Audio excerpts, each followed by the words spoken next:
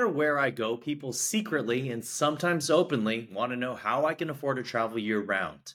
While I've spent over a decade traveling, I'm not even at the halfway point of seeing all 195 countries. However, there are quite a bit of people who have visited every country in the world. I plan to talk to all of them, asking them the sacrifices they've made to see every country, what were their favorites and least favorites, their craziest experiences, tips on how we can travel more, and yes, how they can afford to travel nonstop. I'm Kevin Liu, the host of the Pick My Adventure show, and I'm glad you're ready to hear what it takes to be one of the world's most traveled.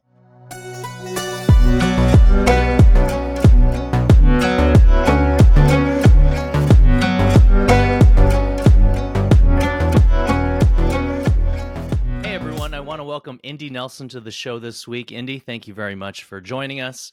Let me introduce Indy quickly. He works in the tech world. He's one of the few travelers that I've talked to who is not trying to parlay his travels into a career as an influencer or in any way, but his story is very fascinating. He did all of the 195 countries in 539 days, and he did it right after graduating college. So, Indy, let me ask you, how did you decide to go about this journey to see every country in the world, and why? Yeah, great question. Thanks, Kevin, for having me on the program here. So it goes back to senior year college. I watched 60 Minutes religiously every single Sunday. And in October of my senior year, I saw refugees going from Turkey to this island called Lesbos. And, it had a stir in my heart. I talked to my big bro in my fraternity house, and a month later, we spent 3 weeks during our winter break in Lesbos. And, that kind of gave me the idea of traveling, not to every country or anything, but it had a spark. I came back 2 months later. I went to North Korea on a whim for spring break, and in North Korea, I had the idea of would it be possible after graduation to do this crazy feat of traveling to every country in the world. And I made the decision on my flight back to San Francisco that if I was to figure out 100 countries and visit 100 countries, then I would do the rest, and the rest is history. So, when you were graduating college, I mean, a lot of people don't know what they're going to get into, and not to mention they don't have a lot of money. How exactly were you able to figure out that this is what you wanted to do and that you could come up with the money to see every country in the world? Because it's not it's not an inexpensive endeavor. Exactly. It is. Well, I mean, I live in the San Francisco Bay Area, and when you're in other countries, a lot of countries in the world, it's way cheaper to stay at a hostel for €4 in the Balkans, or eat for equivalent of $1 in Lebanon. So equivalency for about 120 countries is less than it would be living in the States. Just to put in perspective, I started in May of 2016, and I hit the 100th country in December. I spent about $30,000 between those 7 months, which included 100 flights, 6 months of living. It included 6 weeks in London at a study abroad. The food, clothing, everything that you could think in a 6-month trip to 120 countries was about 30 grand. The expensive countries were the last 100, where you're going to war zones and such. But traveling isn't necessarily expensive. Like in the Balkans, I spent 3 weeks there and it was $600 for everything. And that's, it's just being mindful and tracking and budgeting and planning on, how much you're going to spend and making those decisions. Okay, am I going to, spend $20 at a restaurant, or if I'm going to go to McDonald's and buy a $1 hamburger or a euro hamburger and save the $18 that it would be going to a restaurant? It's all about those mindsets, and on a day-to-day basis, that's what I thought of. Every decision, had a thought behind it. Sure. So I want to give a little bit of background on Indy. Indy is a senior product manager in tech, and he is pretty good at keeping records and details. He has a spreadsheet of every traveler who's traveled to every country in the world. He has a spreadsheet of what he spent and how he spent it, which I think has always been incredible, like when you told me about this. But this spreadsheet, did you know all the way along? Like, have you always been this meticulous in keeping details in records? I do love numbers. I did business at Berkeley, so I mean, I love spreadsheets. It's fascinating to me to be able to budget it out. But for me, what's interesting is not necessarily the numbers. It's like if you plan that you're going to spend $1,000 over the course of 3 weeks in these countries, and for me, after the fact, I would see what the projected amount, what the actual amount is, and the difference. And every time that I saved $100 in my mind, that was equivalent to another country. So for myself, it was the entire aspect of not just looking at the spreadsheets and making random numbers, um, but budgeting a trip and self-funding it. And yeah, it was very cool to see that going into the country what I think I'm going to spend, how much I'm going to spend on the hotels and the flights, and then seeing what I actually spent. And I would do that by region. So like in West Africa, I would do all the countries, budget it out, and look within that region, how long was I there? How much did I spend? How much did I save? Which allowed me to keep going. Um, so for me, I found it really fun. Maybe I'm a nerd. I don't know. But yeah. No, because I live in the tech world too, I appreciate nerds. Not saying that you are, but we here in the Bay Area, especially in the tech world, like we love data. We love information like this. So to have to talk to somebody who has these kind of records is fascinating for me. I have so many questions about that. But graduating from college, a lot of people are still they haven't fully grown, right? They're still influenced by their parents. When you told your parents right after graduation, hey, I'm going to go on this trip, did they have a say in this? Did they have any opinions? Did you factor that in at all? Did you care what they thought? So, I mean, so taking a step back, I self-funded the whole trip. My parents didn't pay for anything. And I saved half of every paycheck since I was 15. I had my full-time job all through community college, and even at Berkeley, I had two part-time jobs to, save money and also pay through school. So, I mean, I had a 2-month gap from when I came back from North Korea to when I graduated. So it was like end of March. I graduated in May of 2016, and I had no idea what I wanted to do with my life. I had no idea what career I wanted to go into. And it was this spark of, okay, could I actually do something crazy? And for me, it was, I never looked at it in the money that was spent. I mean, the trip cost $106,000. And it took 4 years after traveling to pay it off. I didn't pay it off until last year, maxing my credit cards, taking out loans and what have you. But for me, it was in the sense of I was willing to be 23 and take out $40,000 in loans and max out my credit cards, because I'll never have that experience again. And I was willing to pay the interest on those cards and leverage that debt to be able to do something crazy and try to figure out what I wanted to do with my life, which traveling allowed me to figure out. I wanted to do something in project management, and I ended up in product management in tech. So I don't know. I look at it in the sense that in the course of 2 years of traveling, I probably gained 10 years of experience. And every day at work, there's at least one significant aspect that I think of as a skill that I learned or gained from traveling, that helps me into a better product manager. Without that, I would not have been, I would not definitely not be where I am today in my career. And I probably wouldn't even be in product management. Um, but yeah, it definitely, I'm definitely the regular college student when I graduate. I had no idea what I wanted to do in my life. That's why I went to go travel for 2 years. Sure. And you said you saved half of your paychecks starting from when you were 16 years old. What were those jobs that you had leading up to this travel? And of course, you still had to take a lot of loans on top of that, and open credit cards. But what were the jobs that you had leading up to these travels? Yeah, so 5 years as a lifeguard in a all-round facility. I worked at retail in a scout shop, so I was very active in Boy Scouting. So worked 2 years in a scout shop retail position. I was the intern of my college president. Worked as an economics professor's assistant. There's this thing called the Dickens Fair in San Francisco. I worked 7 winters there at that fair. And then I worked at a library for a year and such like that. So I was always working at least 30 or 40 hours a week through school. Yeah. And I just had the mindset, save half of every paycheck. And it definitely helped when I Sure. was trying to figure out how I could pay for this trip.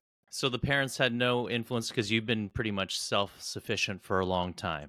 Did they say anything about your trip before you I went? mean, yeah, so like I mean my dad was supportive. My mom didn't really have too much say in it because like I didn't tell her until like a week before I left. It's like, hey, by the way, I'm gonna go, to travel a little bit. I think an interesting though part for myself is I was doing a study abroad in London. So the mindset is I had a flight back at the end of the summer in August from Istanbul back to San Francisco. I ended up not boarding that flight. So although in the back of my mind, when I started traveling in May and the day of graduation, I still had a 6 week study abroad for at the London School of Economics. So basically, I traveled for a month. I studied for 6 weeks, and then I decided during that time I'm not going to take that flight and I'm going to actually go on this crazy trip. So I mean, it wasn't like when I left in May, I had this mindset of doing it. In the back of my mind, I did, but there was still like, okay, you've only done 16 countries. How on earth are you going to travel to 193 countries and go to North Korea and go to Iran or Yemen or some of these war zones? But you know, Did you worry at all? Because, I think in the US, we have this mindset of you go straight from college and go straight into a job. I know that in other countries, people take a gap year yeah, and they travel, they enjoy themselves. In the US, it's pretty much go, go, go. You go from one job to another, you don't take a break, or you go from one education to another, you don't take a break, really. yeah. Did you worry about your job prospects, or did you think to yourself that this is really going to help me out, possibly, or set me apart from other candidates? I'd imagine it would set you apart for sure. I didn't have the mindset of I'm going to go travel the world and break a record to distinguish myself. But I mean, I knew that if that was to happen, that would be a story that would be great for interviews. But that wasn't a defining a point at all. I mean, the defining aspect was I literally had no idea what career I wanted to go into.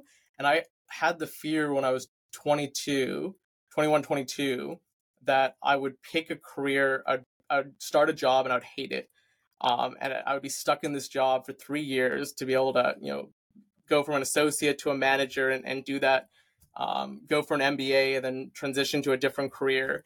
And I was just extremely fearful of not knowing what I wanted to do and starting a job and just hating it. So, I mean, it just in context, at the Haas School of Business, there's about 350 people that graduate every year. There was maybe 10 people that didn't have a job at the end of senior year. I was a very, very small populace. Everyone has a job out of business school. So all my friends, started in accounting or consulting, and what have you. And for me, I did the atypical aspect, not start a job, not start a career. But I mean, Which I just really, didn't have any idea what I wanted to do in my life. So it's like, I really commend you, because it's so difficult to take a leap like that in the United States. There's so many pressures, right? You're expected to do certain things. Now, going into your job now, or some of the tech occupations that you've had, how often does your travels come into play in your interviews? I'd imagine, do you list this on your resume? Like, is this a talking point? Because it definitely does set you apart. And who out there doesn't like to talk about travels or think about their travels or ask about certain questions or countries? So how often does this come into play in your line of work or in your interviews? it's definitely a differentiator. So I do list it on my resume, but I mean, so I started in tech at Adobe. I was a product manager at Adobe, my first job in tech. And there was 4 interviews, and I think in 3 of the 4 interviews, it was mentioned they looked at the resume and they said, "Oh, tell me about this traveling trip." And a question that was supposed to be 30 seconds ended up being 15 minutes because I'm just in dialogue, having a conversation with the other person. Right.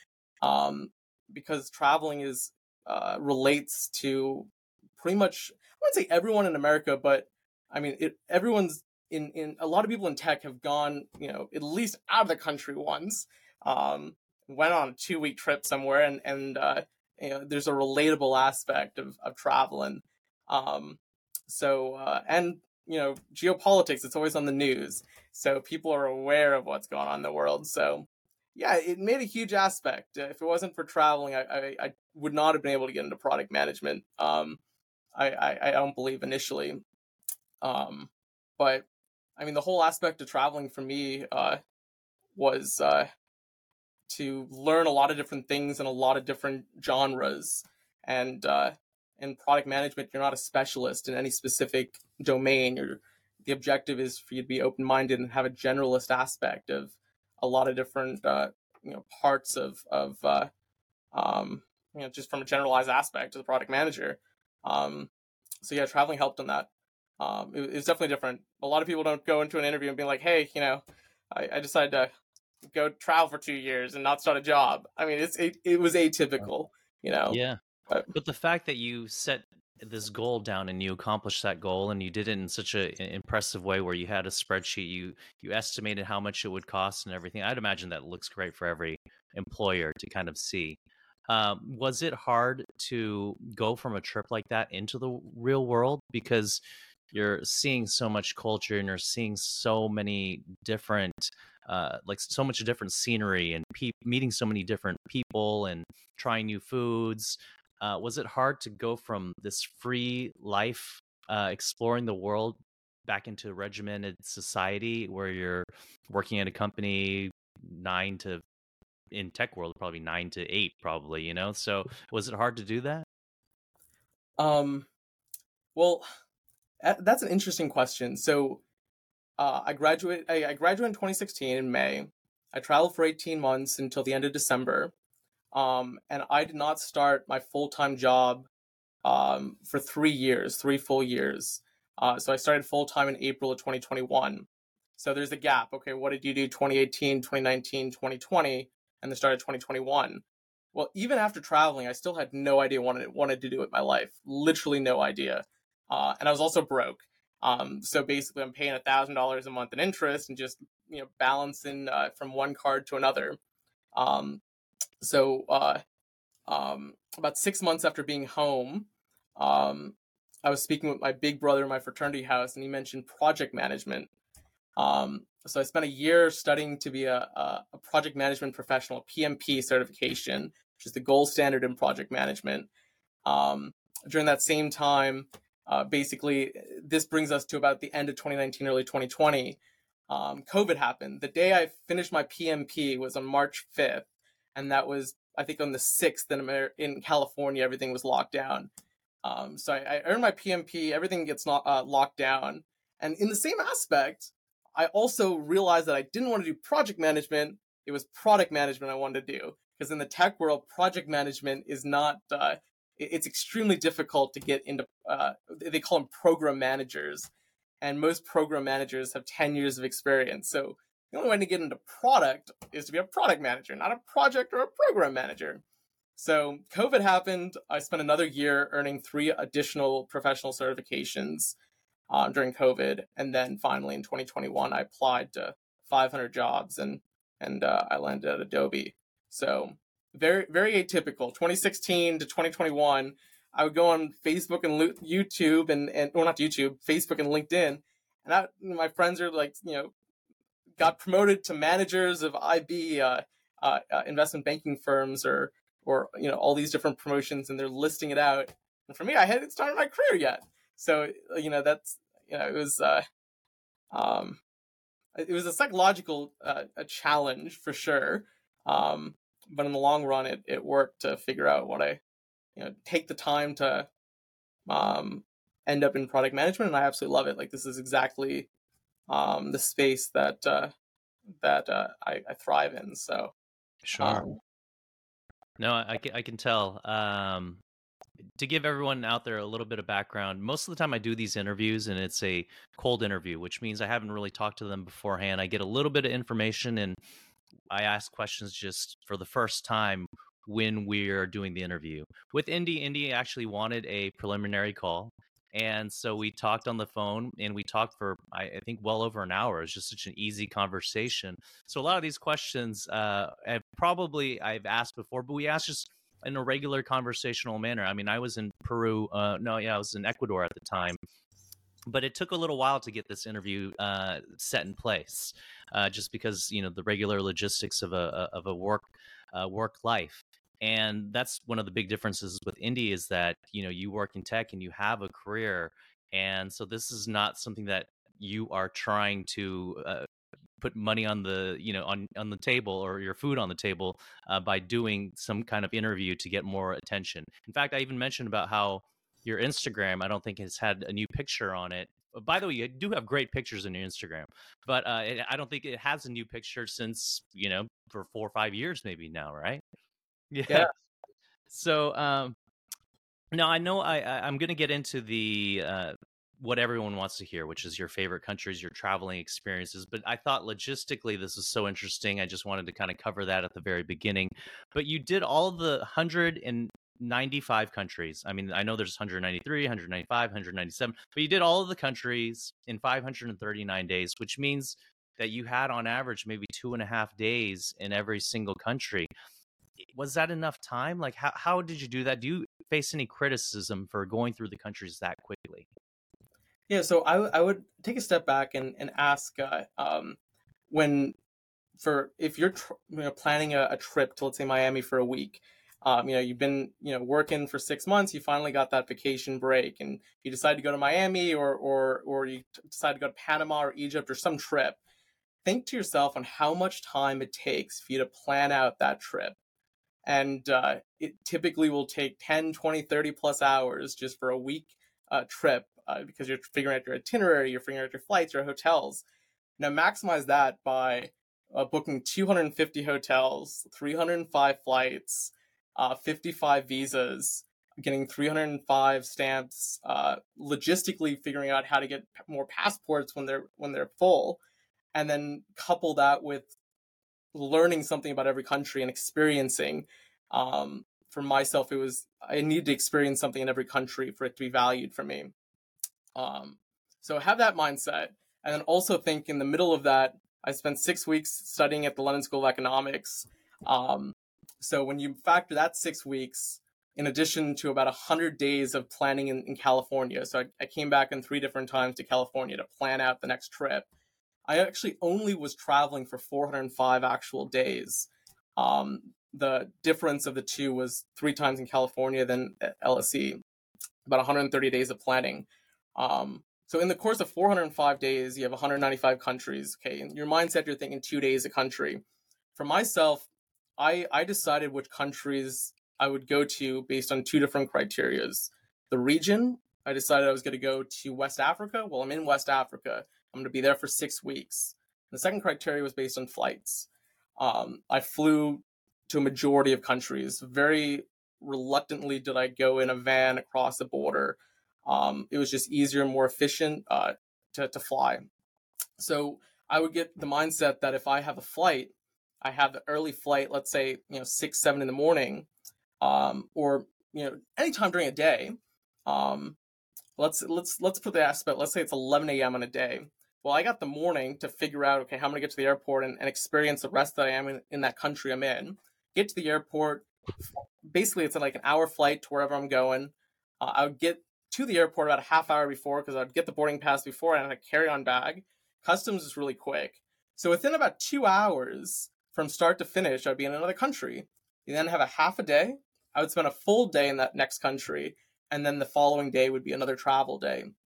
So in the course of 36 hours in a country, for myself, most countries, I did not know what I was going to do. So I would figure out based on like maps.me, this app, or a guidebook on the flight. And typically I'd be in the capital of that country. So did I experience everything I could of a country? Absolutely not. But I've seen the eyes of every single ethnicity in the world, and the cultures. And you can read in a book, but when you're in Yemen and you see a civil war and you see a mom with 8 kids that don't have any shoes, and you make eye contact, I mean, you can't experience that any other way from being there. You can't experience from a book or a story that someone tells. But the humanity that you receive from seeing the world was critical for me. But yeah, about 36 hours would be the average per country, I'd say. I Um, see. and I Well, slept like 5 hours a day, so I was always wow. going. So Yeah, this actually opens up so many more questions. Now, I know that a lot of people, there's a lot of online trolls who are very critical of, they feel like they're the gatekeepers of travel styles. And you will see this in a lot of like online groups where people criticize, like, oh, they didn't really experience the country because they were only there for so many hours, or, it doesn't count. yeah, And for me, I'm like, everyone can travel the way that they want. I mean, if you want to go to a city or a country and just go to the nightclubs, who's to say that's any different than going there and spending time with a villager or eating some local foods on the street? Everyone is entitled to the way that they want to travel. So I hope that there's going to be less trolls out there who just want to hate on people's experiences. But I how mean, did you? Yeah, there is a point to that. I mean, there is a point that someone could say. A great example would be the Democratic Republic of the Congo. So I could definitely understand the devil's advocacy of hearing that I spent 25 minutes in the Democratic Republic of the Congo, and for them to ask, well, how did you get anything out of that country? Was it just for you to get a check box on that country? Like, what was the point of doing that? For myself, my argument to that is, what does it mean to experience a country? For me, it's not 100% of being in that country, but it's the entire aspect of figuring out how do you get there. Going to the embassy in that case for the DRC was in Benin. There's only one place outside of DC you can get a visa in Benin. In order to get a DRC visa, you had to get 4 other visas. And then figuring out how logistically to get to the DRC over borders, over flights. And I spent about 100 hours in blogs and all of that to figure out the logistics of getting the visa and actually going there. And then in the course of that one day of going to the DRC, which I also went to Angola and the ROC, Republic of the Congo, I almost got kidnapped. I almost got murdered on the border. I almost, when I got back to the Republic of the Congo, the border was closed for Angola, and I didn't want to be stuck in a war zone. So that was the problem. So it wasn't just 25 minutes in the DRC, but it's the aspect of, if I did not have that goal of visiting every country, then I wouldn't have spent the 100 hours to try to get there. I wouldn't have got that visa. I wouldn't have done this whole traveling to get to the DRC over Angola over land. And I mean, that story on its own of what I learned from that experience is I mean, I think about it pretty much every week of that one day of going to Angola and the DRC, just because it was just one of the craziest days of the entire trip. So I mean, my argument to trolls is it's not just the 25 minutes, it's the whole picture. But absolutely, I did not learn the DRC culture. I mean, how could you in 25 minutes? But that wasn't the mindset solely. And there was a place in the world that I did. I spent 3 weeks in Cambodia, but I spent like 2 days in Burma. So it's like, sure. The balancing act. You're not going to encompass everything about every country on this trip. It's impossible. You got to pick and choose. Sure. And Why did Cambodia get 3 weeks? I just love the culture. I visited there 3 times, each time for a week. And it's the only place in the world that you can be sitting in like a first world, like fancy Starbucks, more fancy than San Francisco, where I'm from, and walk outside and you're in the third world. And people are extremely nice and smiling. No crime. You can walk at 4 at night, and you're not harassed. You're not having to worry about your safety. Like and the culture is just incredible. And it's so cheap Yes. in Cambodia. So yeah, 3 weeks Definitely. in Cambodia. Yeah. I loved it. I would go back in a heartbeat. Yeah, same here. So let me ask some of the other questions that I had from what you were saying before. So did you have everything planned out on this trip? You said you'd mentioned how many plane flights you had to take, just getting the visas in every country. Did you have everything planned out? Because flights are routinely delayed, they're missed. How did you go about doing this trip? Did you buy once you got to the country, or how far along did you plan ahead? And you said booking hotels. I all the bookings that you had to do. But how far ahead did you plan each way of the trip? So I would say that part is what the most valued of this trip was. And it was the sense of when I was, speaking like 20 minutes ago and, budgeting out and figuring out, the planning of I'm going to spend $100 here and how much did you actually spend? When it comes to flights and the itineraries, my mindset was building in buffers that what if scenarios, what if my flight's canceled? What do I do? And for myself, I would look at it from a month out, and there wasn't an instance that a shock occurred that I wasn't able to have thought out before. So in the course of 305 flights, there was only 2 flights that were canceled, and both times it worked out in my benefit because I had a 3-day buffer, and my travel insurance gave me $600 for the 3 days, $200 a day. So I stayed in a 5-star hotel because if you don't spend it, you lose it. Nice. Carry-on, so you don't lose your bag. You get through customs really quickly. What happens if you lose your passport? I had 2. What happens in Suriname? My flight was canceled. I found out at the airport at 5 a.m. I had to get to Peru within 3 days, and it was the domino effect after that. I had 12 countries that I was going to in the course of 2 weeks. I had already booked all my flights, and so it would have been a disaster. And there was no other flights out of Suriname, so you're totally screwed. The flight was canceled. You're totally out of luck. So in the course of having very minimal internet at the airport at 6 a.m, how do you get to Peru 3 days later, and not have that domino effect? And it was out of the box thinking. There was only one other flight that was going to Miami, and it was going through Georgetown. I ran into the city because the only place that you could book this ticket, it was a 10 a.m. flight. It was at 6 a.m, so it was only 4 hours away. The people at the airport was like, we can't sell the flight. And the tour agency that does sell the flight, they open at 9. There's only one seat available on the flight. So they were like, there's no way that you're going to be able to board this flight. And rushed to the city, talked to the woman. She was able to get me a flight, and I flew to Miami. And then, there was like 4 different flights to get to Peru. So it's those what ifs, and also when a difficult situation happens, how do you solve that situation? If I had not been able to get on that 10 a.m. flight, there wasn't another flight for 3 more days because it was a travel warning. So no other flights out of the country. All the flights were grounded except this one that was leaving at 10. Then I would have been totally screwed. So it's like things worked out if you think and plan ahead, and that's exciting. It's cool if something bad happens because you figure out like how to solve that problem, and then you reflect back and like, oh, this actually worked out, and I would never projected that the outcome would have worked out as well as it did.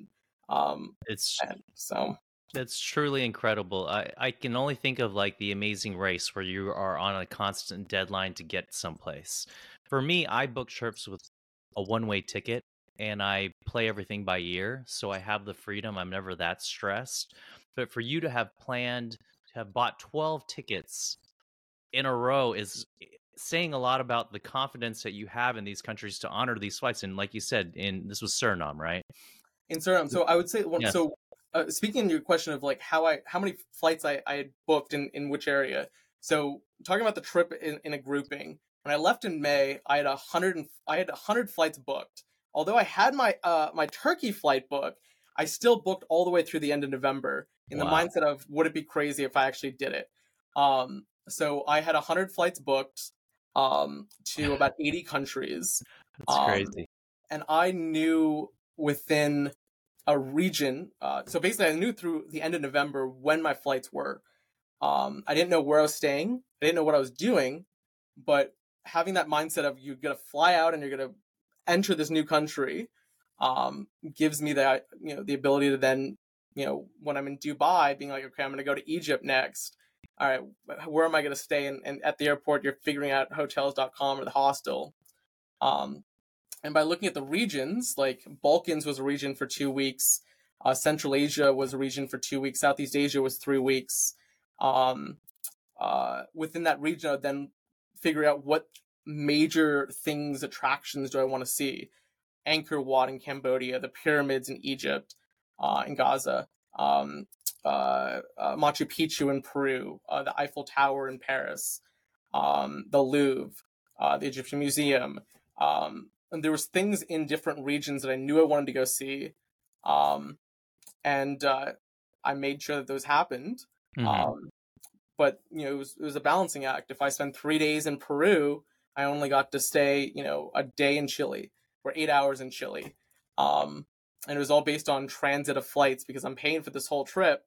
So it was like, okay, when you're figuring out your flights, like what's the most optimal way to get from one country to another?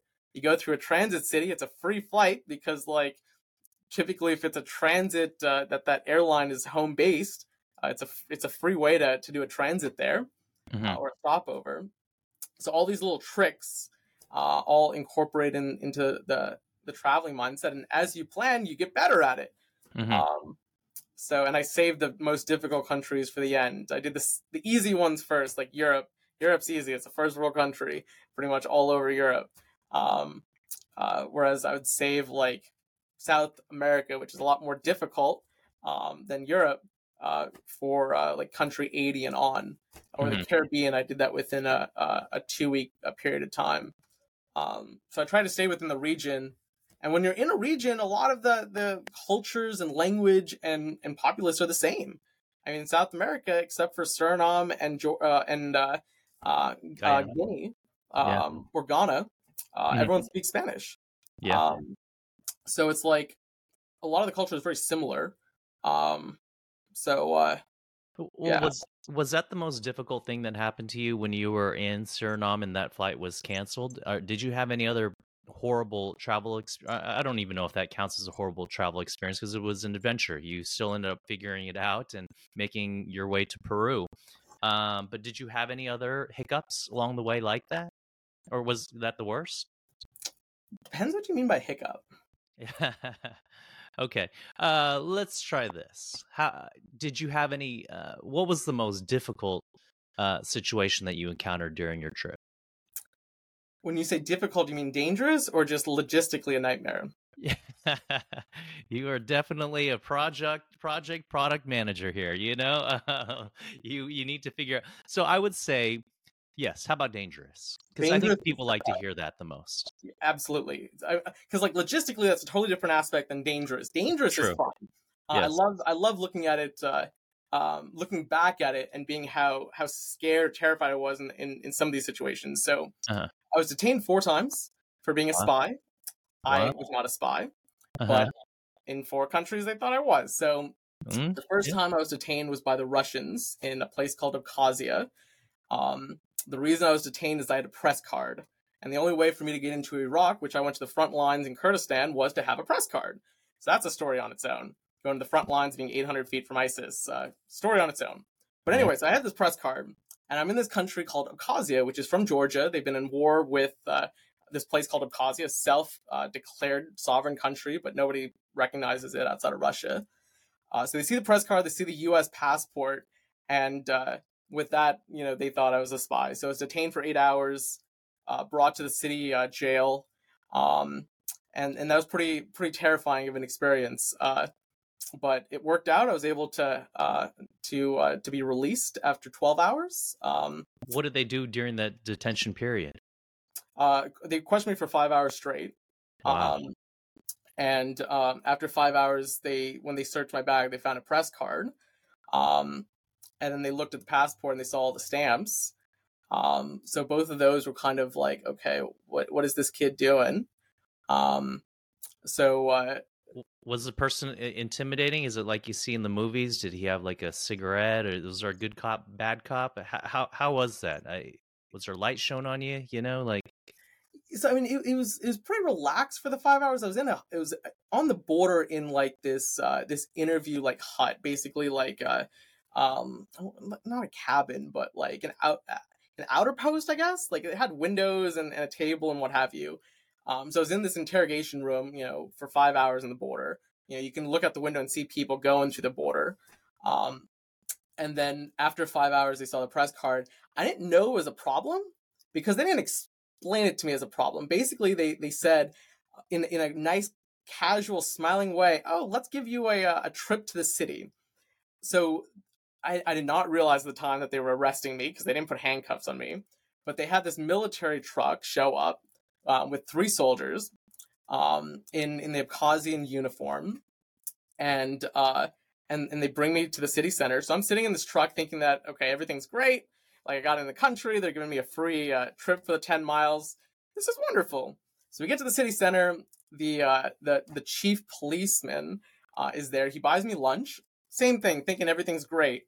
And then, with a big smile, he brings me into his office, closes the door, and then I look at the windows, and there's bars in the windows. And I'm like, this is interesting. And it's a long story than that, but after 8 additional hours, they got permission from Moscow. That's what they said. They communicated with Moscow because they were Russians, Russians that were wearing Abkhazian uniforms just to be able to blend in with the locals, which was interesting. But ultimately, the main policeman, he was Russian. He brought me back to the border, and then let me go back into Georgia. So interesting situation. Sure. And then basically at that point, I had a flight to catch the next morning. There was only one train left to go to Tbilisi, which is the capital, which is a 6-hour train ride away. If I would have missed that flight, it would have been a domino effect, because I had 10 flights basically day after day from there. So I think I got it with 15 minutes to spare. Wow. I got to the airport, I ran through security, and I was the last person to board the flight. And I made it. So crazy. And you said you had 3 other countries you were detained also? Iran, okay. Libya, okay, and Papua New Guinea. Okay, I see. Yeah, so Papua New Guinea, I guess, is a little bit more surprising than the other ones. I had to get the U.S. Embassy involved in that one. Okay. That's a story. That's not as fun as the Libyan story. Okay. The Libyan and the Iranian story is more like Libya is like Argo. Have you seen the movie Argo? No, with Ben Affleck, but I need to watch that. So anyone that so you add it to your list. Okay. In Argo, when you're at the airport, there's basically they get stopped and question what have you. Identical to what happened to me. I got into Libya, no problem. As I'm leaving, I was stopped. They checked my visa. I had a business visa because that's the only way I can get in the country. Turns out the visa that I got in DC, the company that sponsored it was from Gaddafi's era in 2011. So they charged me like $1,000, and it was from the Gaddafi regime. So that was a huge problem. Yeah, because it was a false pretense in getting a visa, even though the visa was approved in DC at the embassy. So long story short, the people at those at customs in Libya, they check every passport when you leave, not when you enter. They phoned the company, found out the company is no longer exists because they were under Gaddafi's. And for the next 8 hours, I had four officials from the city, like all the top officials, in this airport room with me. They brought in a translator, and it was hardcore 8 hours of questioning, like everything that I'd done for the previous 2 years. They went through every photo on my phone, every passport, took photos of everything. Wow. And it was very clear that they thought I was a spy.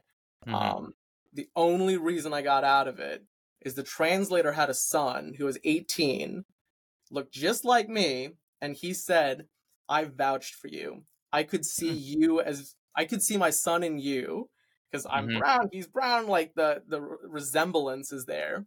Yeah. And he realized that I was not there fraudulently. I wasn't there as a spy. So to travel and visit this country. And he vouched for me. That was the only reason I was able to not get detained. I definitely would have been arrested, and it would have been like international news for an American to get detained in Libya. But he vouched for me, and I was able to board the flight the next morning. So that was probably the most dangerous part of the trip. Sure. I could have went either way. I'm sorry you went through that. I've only had a couple of situations. One was I was detained in Cuba, I think, for about an hour. But I think it was very random and arbitrary. The other time where I felt that every answer I gave was incorrect was when I was going from I was going into Lebanon, and I was coming from Israel, and you can't go from Israel to any countries really.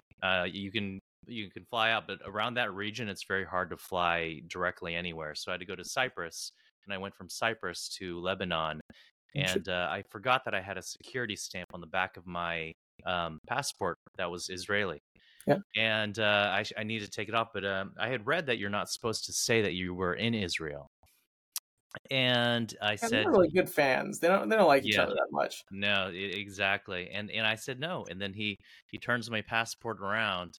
I mean, granted, this is a new passport, but he turns my passport around. He says, "What's this?" And I said, I said, I was like, I was just speechless because I didn't know what to do. I said, they said not to say that we're from, that we went to Israel. Oh, And that's good. he says, hold on. And then he goes to the back and they're talking in the windows and they're looking through and they're like pointing at me and then they're like looking through and I'm starting to sweat at this point. Yeah. But I'm like, what's the worst that they can happen? Just they'll send me back. But eventually he comes back, probably after 5 minutes, and he says, he stamps it and he just goes like, you didn't have to lie to me. And then I said, okay, thanks. And I just grabbed the passport and went through. But I haven't had anything like yours where it's like 8 hours of interrogation. So let's But get for me, into like, yeah. I mean, those the most difficult parts of the trip. Where I mean, I had a panic attack in Abkhazia, I had a panic attack in Libya after the 8 hours when they told me I could not leave because the last flight was out. I was like, oh man, like this. Okay, panic attack at that moment. But during these really like crazy interrogations where you see in the movies, like I was able to hold myself steady and not be have anxiety or overthink it or what have you. And looking back, those were the things that really strengthened who I am today. Being able to get through those situations. I mean, it's when you're interrogated for 24 hours as a whole in 4 different countries. That changes you. That changes the way you think, the way that you persevere, the way that you're able to answer questions and figure out what questions and answers you gave that weren't really good. Yeah. And so I wouldn't say those were bad things. I would say those 4 things for me were the highlights of the trip because they made it. They made the trip to figure out. It wasn't easy across the board, but there was these huge roadblocks, and I was able to get through the roadblocks intact. So I thrive on the unknown. I thrive in problems. I thrive when issues happen. That I love it. I love like when there's a roadblock because you're able to like brainstorm and figure out how do you get through it. How do you change the trip? How do you figure out C, D, and E? Yeah. So those are the highlights. It really does challenge you, and on top of that, it opens you up in turn or humbles you as well. I remember in that Cuba experience, as an American, I feel like a lot of times we feel very entitled. We get angry if the line is too long. We get angry if somebody questions us in a way that we're like, I don't have to answer this. I have rights. But I remember in that Cuba experience when I had just landed, and at first I was a little indignant. I was like, okay, like what else? But I could just tell in his eyes he was not scared, and I was like, I needed to be afraid because they could just detain me or they could just ship me back. But but I realized in that moment I was like, the typical American attitude of, hey, you can't do this to me is not going to fly here. So it does humble you for sure. Can I ask you, even though these are some of your favorite moments of your travels, I have to ask these questions. What are your favorite countries that you went to? What's the favorite country if you have one? Cambodia. Okay. Regionally, Central Asia is like if anyone is looking for a place to go that no one else has really experienced yet, Kazakhstan, Kyrgyzstan, Turkmenistan is a lot of people don't go, but Kazakhstan and Kyrgyzstan, those 2 countries, so cheap, so incredible. I mean, the food is the healthiest in the world. The culture is incredible. And I spent like 3 weeks in total in the stands. And a lot of people don't go to Central Asia. It's the last frontier. So yeah, Central Asia and Southeast Asia, both those regions are the highlights of the world for me.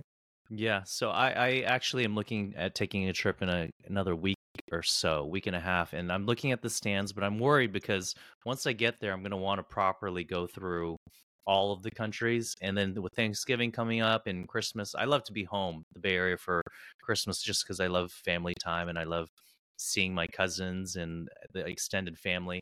So I just worry about going to that region. But I've heard so many great things. Like, I've always wanted to go to Kazakhstan for a long, long time, even when I was very early on in my country list, Mhm. because I had went to the World Expo in Beijing, and I believe that was maybe 2008, or was it maybe 2010?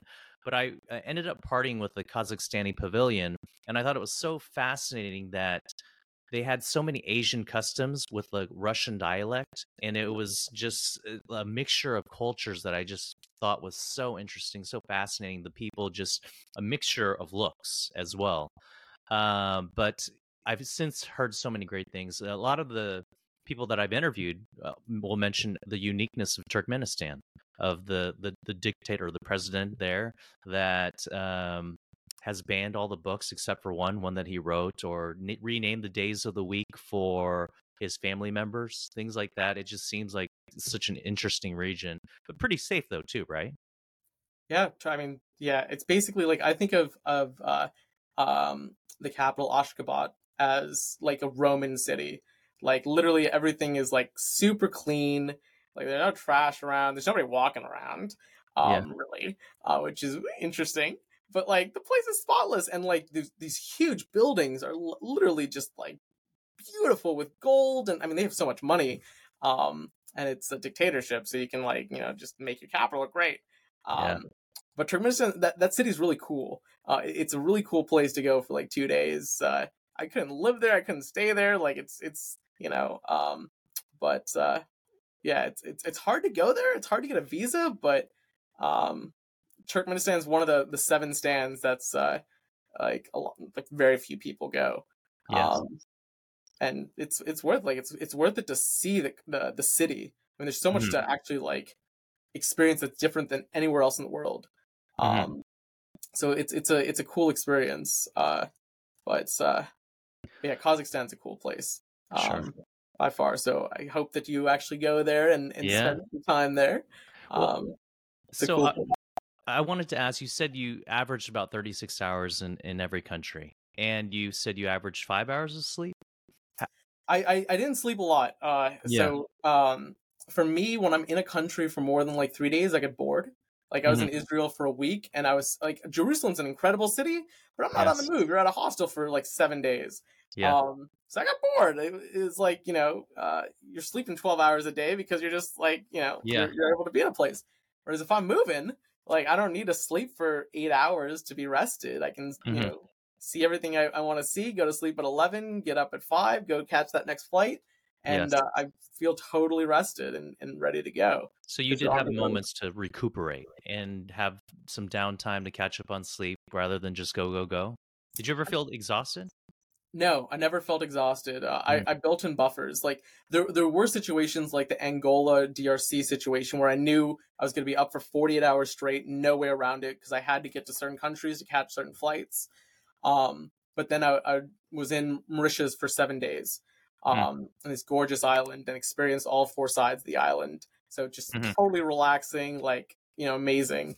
Yeah. But then right after that, it was like back to back for 2 weeks. So yeah, I built in relaxation and buffers as Okay. much as I could, and there was never a time that I was in a country that I wanted to stay longer in. I was always excited for the Mm. next thing. I always felt that I got all that I needed to in that country to understand a piece of it, and I saw the Mhm. world as a puzzle. So it was like you visit that country, you get a piece, you see a bit of the culture, you experience as much as you can in that short amount of time, and you add that to the puzzle, and the trip was the puzzle of the world, Sure. um, piece of every different culture. So So I take it you didn't spend much time laying out at the beach with a cocktail in hand, reading a book. At all? Did you do that at all? I mean, so like drinking wise, I'm not someone that like. I think I got drunk once in the trip, and that was actually after the year. No, it was in London. I got drunk a lot in London, Yeah. because it was like it's study abroad. But when I Uh-huh. traveled, I never drank. And I never went to parties. I never went to clubs. That saves a There lot of wasn't money. time for that. Yeah, and like for me, like I don't enjoy getting drunk to like, you know, pass the time in a country on a vacation. Uh-huh. I would rather be sober and experience as much as I can and be up for 16, 17 hours Hmm. and walk around the city. Like in Yeah. Cuba, you mentioned Havana. Hmm. Majority of people would take the $25 trip and jump in a taxi to the airport. Hmm. My flight was at 4 p.m. I woke up at 7 and I walked to the airport. I walked 25 Wow. miles. And the things that Wow. I saw Yeah. of walking through backyards, walking through areas that tourists don't go to, literally Hmm. just walk into the airport. I mean, that alone was an experience. Yeah. And I didn't mind doing that. You know, I ran in 100 countries. I walked to probably 70 different airports. Mhm. And I was just always on the move. I always wanted to see things. And in that aspect, I saved $25 and got to see the countryside. Yeah. Um, and it was incredible. And So, and you weren't sweating bullets, like oh, just drenched in sweat, walk into the airport in 25 miles? I mean, yeah, but like for me, Yeah. like I mean, I was in excellent shape, and I Yeah. ran I ran 100 countries. Like I ran in Iraq, I ran in Chad. You mean just going for a jog? Yeah, like 3 hour jogs, Oh, typically like nice. in the morning or at night. I would just run, and I would run through the entire capital. Yeah. Um, so literally 2 or 3 hours. Um, and for me, like if I mean, it would be a 10 or 12 mile run for a jog, and you'd see a lot of the places that you wouldn't have seen otherwise. Sure. Um, and I had this app in my hand, and I would use it to figure out where I was going. Uh-huh. Um, and some of the best experiences were not planning out, but having knowing Mhm. knowing that you got to get to your flight at 8 o'clock at night. What are you gonna do for that day? Well, Yeah. okay, there's unknowns. I just know I got to get to the airport by 7:15 to catch the flight. Yeah. And you got 12 hours to explore, and you know, the best experiences in my mind is from the unknown of not having Sure. an agenda. But yeah, mine's a little bit different. So when I land, I told you before that I have a one-way ticket. I land Yep. in a country and I do minimal research. That way it's kind of an adventure. Like a lot of times I don't even have my hotel booked. I will get out of the airport to just get a sense of how chaotic it's going to be. If a lot of people are trying to hustle me for taxis, I know I'm in for a real culture shock. I got to learn on the fly. But a lot of times I'll just ask if I do take a taxi or if I take a bus or a train, I'll just try to go into wherever I believe is the center of the town, go to a coffee shop, try to get some Wi-Fi and just try to discover things that way, which I believe is a real adventure.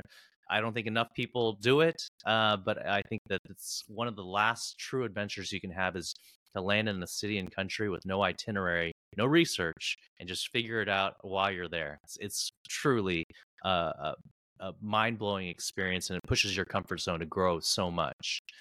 So let me ask you, how has things changed for you after you completed this trip? Are you still traveling? Like what are your trips like now that you've taken since you completed this, which was 5 years ago, 2018, right? Yeah, so the last trip I went to was I went to Israel, Syria, and Lesotho in South Africa right before COVID, Hmm. in August of 2019. So that was the last time out of the country. I mean, COVID was the reason for being stagnant for 3 years, and I didn't get COVID. I was definitely um, when you're traveling, you can see a weapon, but you can't see a germ. That was always Yeah. my fear in traveling. So for COVID, it was like, okay, I'm not gonna take the risk of getting, this pandemic. So I just hunkered down, and it worked for me because I was able to study those certifications I was talking about and figure out what I wanted to Hmm. do with my life. But the two places I do want to go now is Petra. I've always wanted to see Petra in Jordan, and the Grand Egyptian Museum in Cairo, the newest museum right next to the pyramids. Hmm. And I think for myself, like when I'm traveling, when I travel the world, um, I know places that I wouldn't want to go to again, and I know places I would go absolutely without a heartbeat. And for myself, long term, I want to go into politics, and there's a lot of value to be able to see something on the news and realize I was there.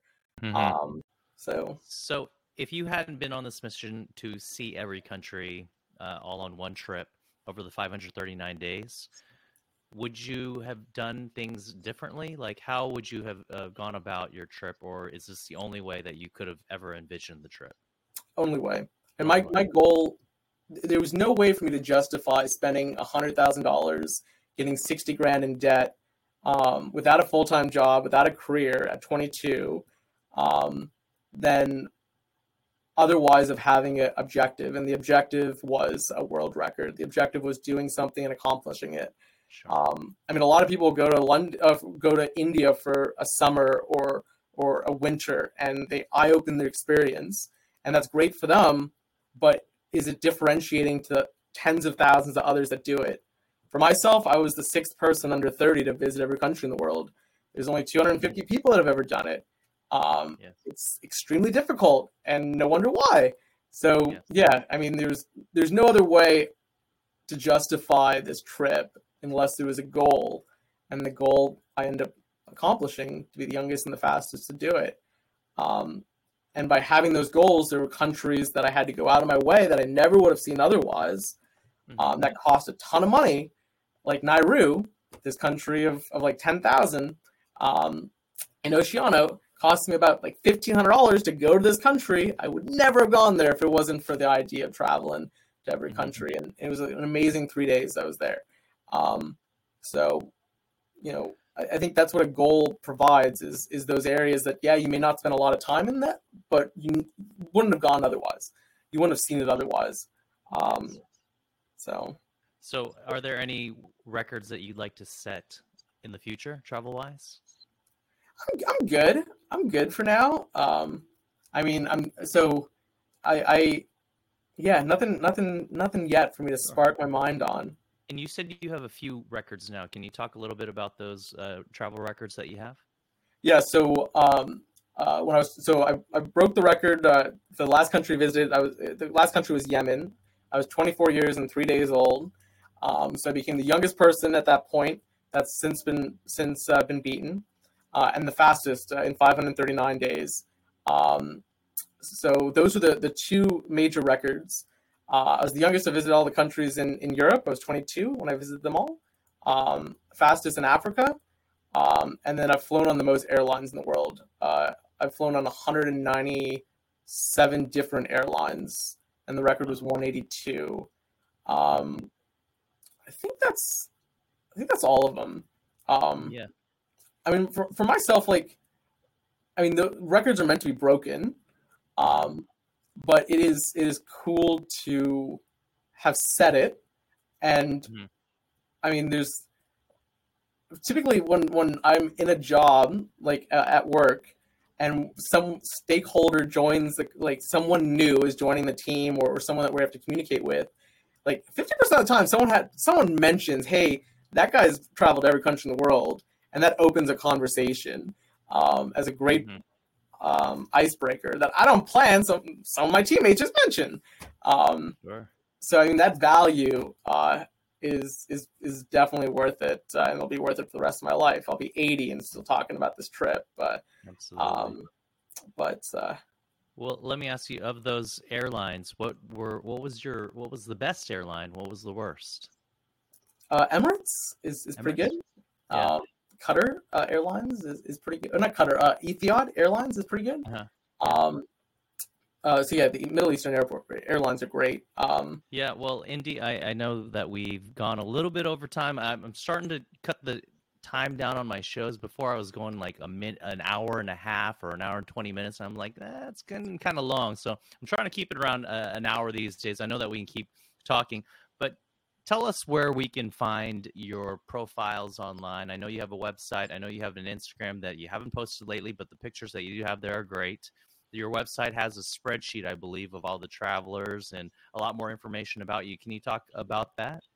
Absolutely. So website's super easy, indynelson.com. So Indy like Indiana Jones, Nelson like Nelson Mandela, indynelson.com.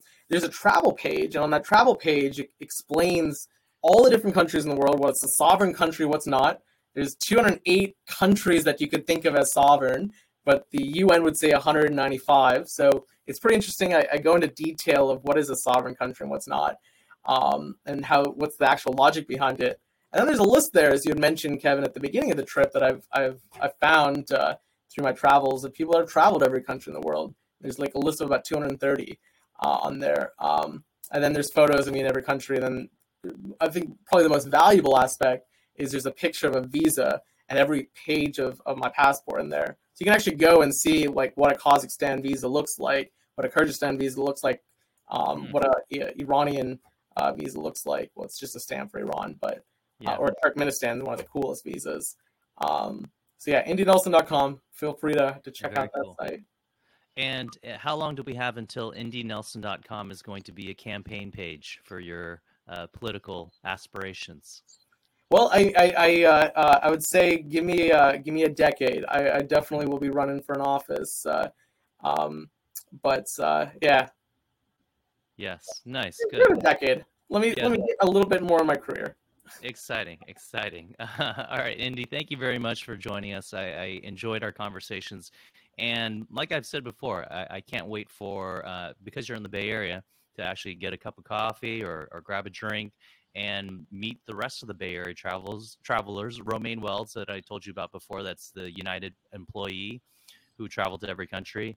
He says there's actually a nice small community here in the Bay Area. So he's trying to organize something for us to all get together. But of course, I'll be like the JV level person coming out to it, looking up to all of you guys who've seen every country. But thank you so much for joining us, and we'll talk to you very soon. Thanks, Kevin, for having me. Thanks. Remember, you can find more information about today's interview subject at pickmyadventure.com and discover more interviews. Don't forget to subscribe. See you next time on Pick My Adventure. I'm your host, Kevin Liu. You can find out more about me on Instagram at pickmyadventuretraveler, where I let you pick my destinations and travel activities through polls.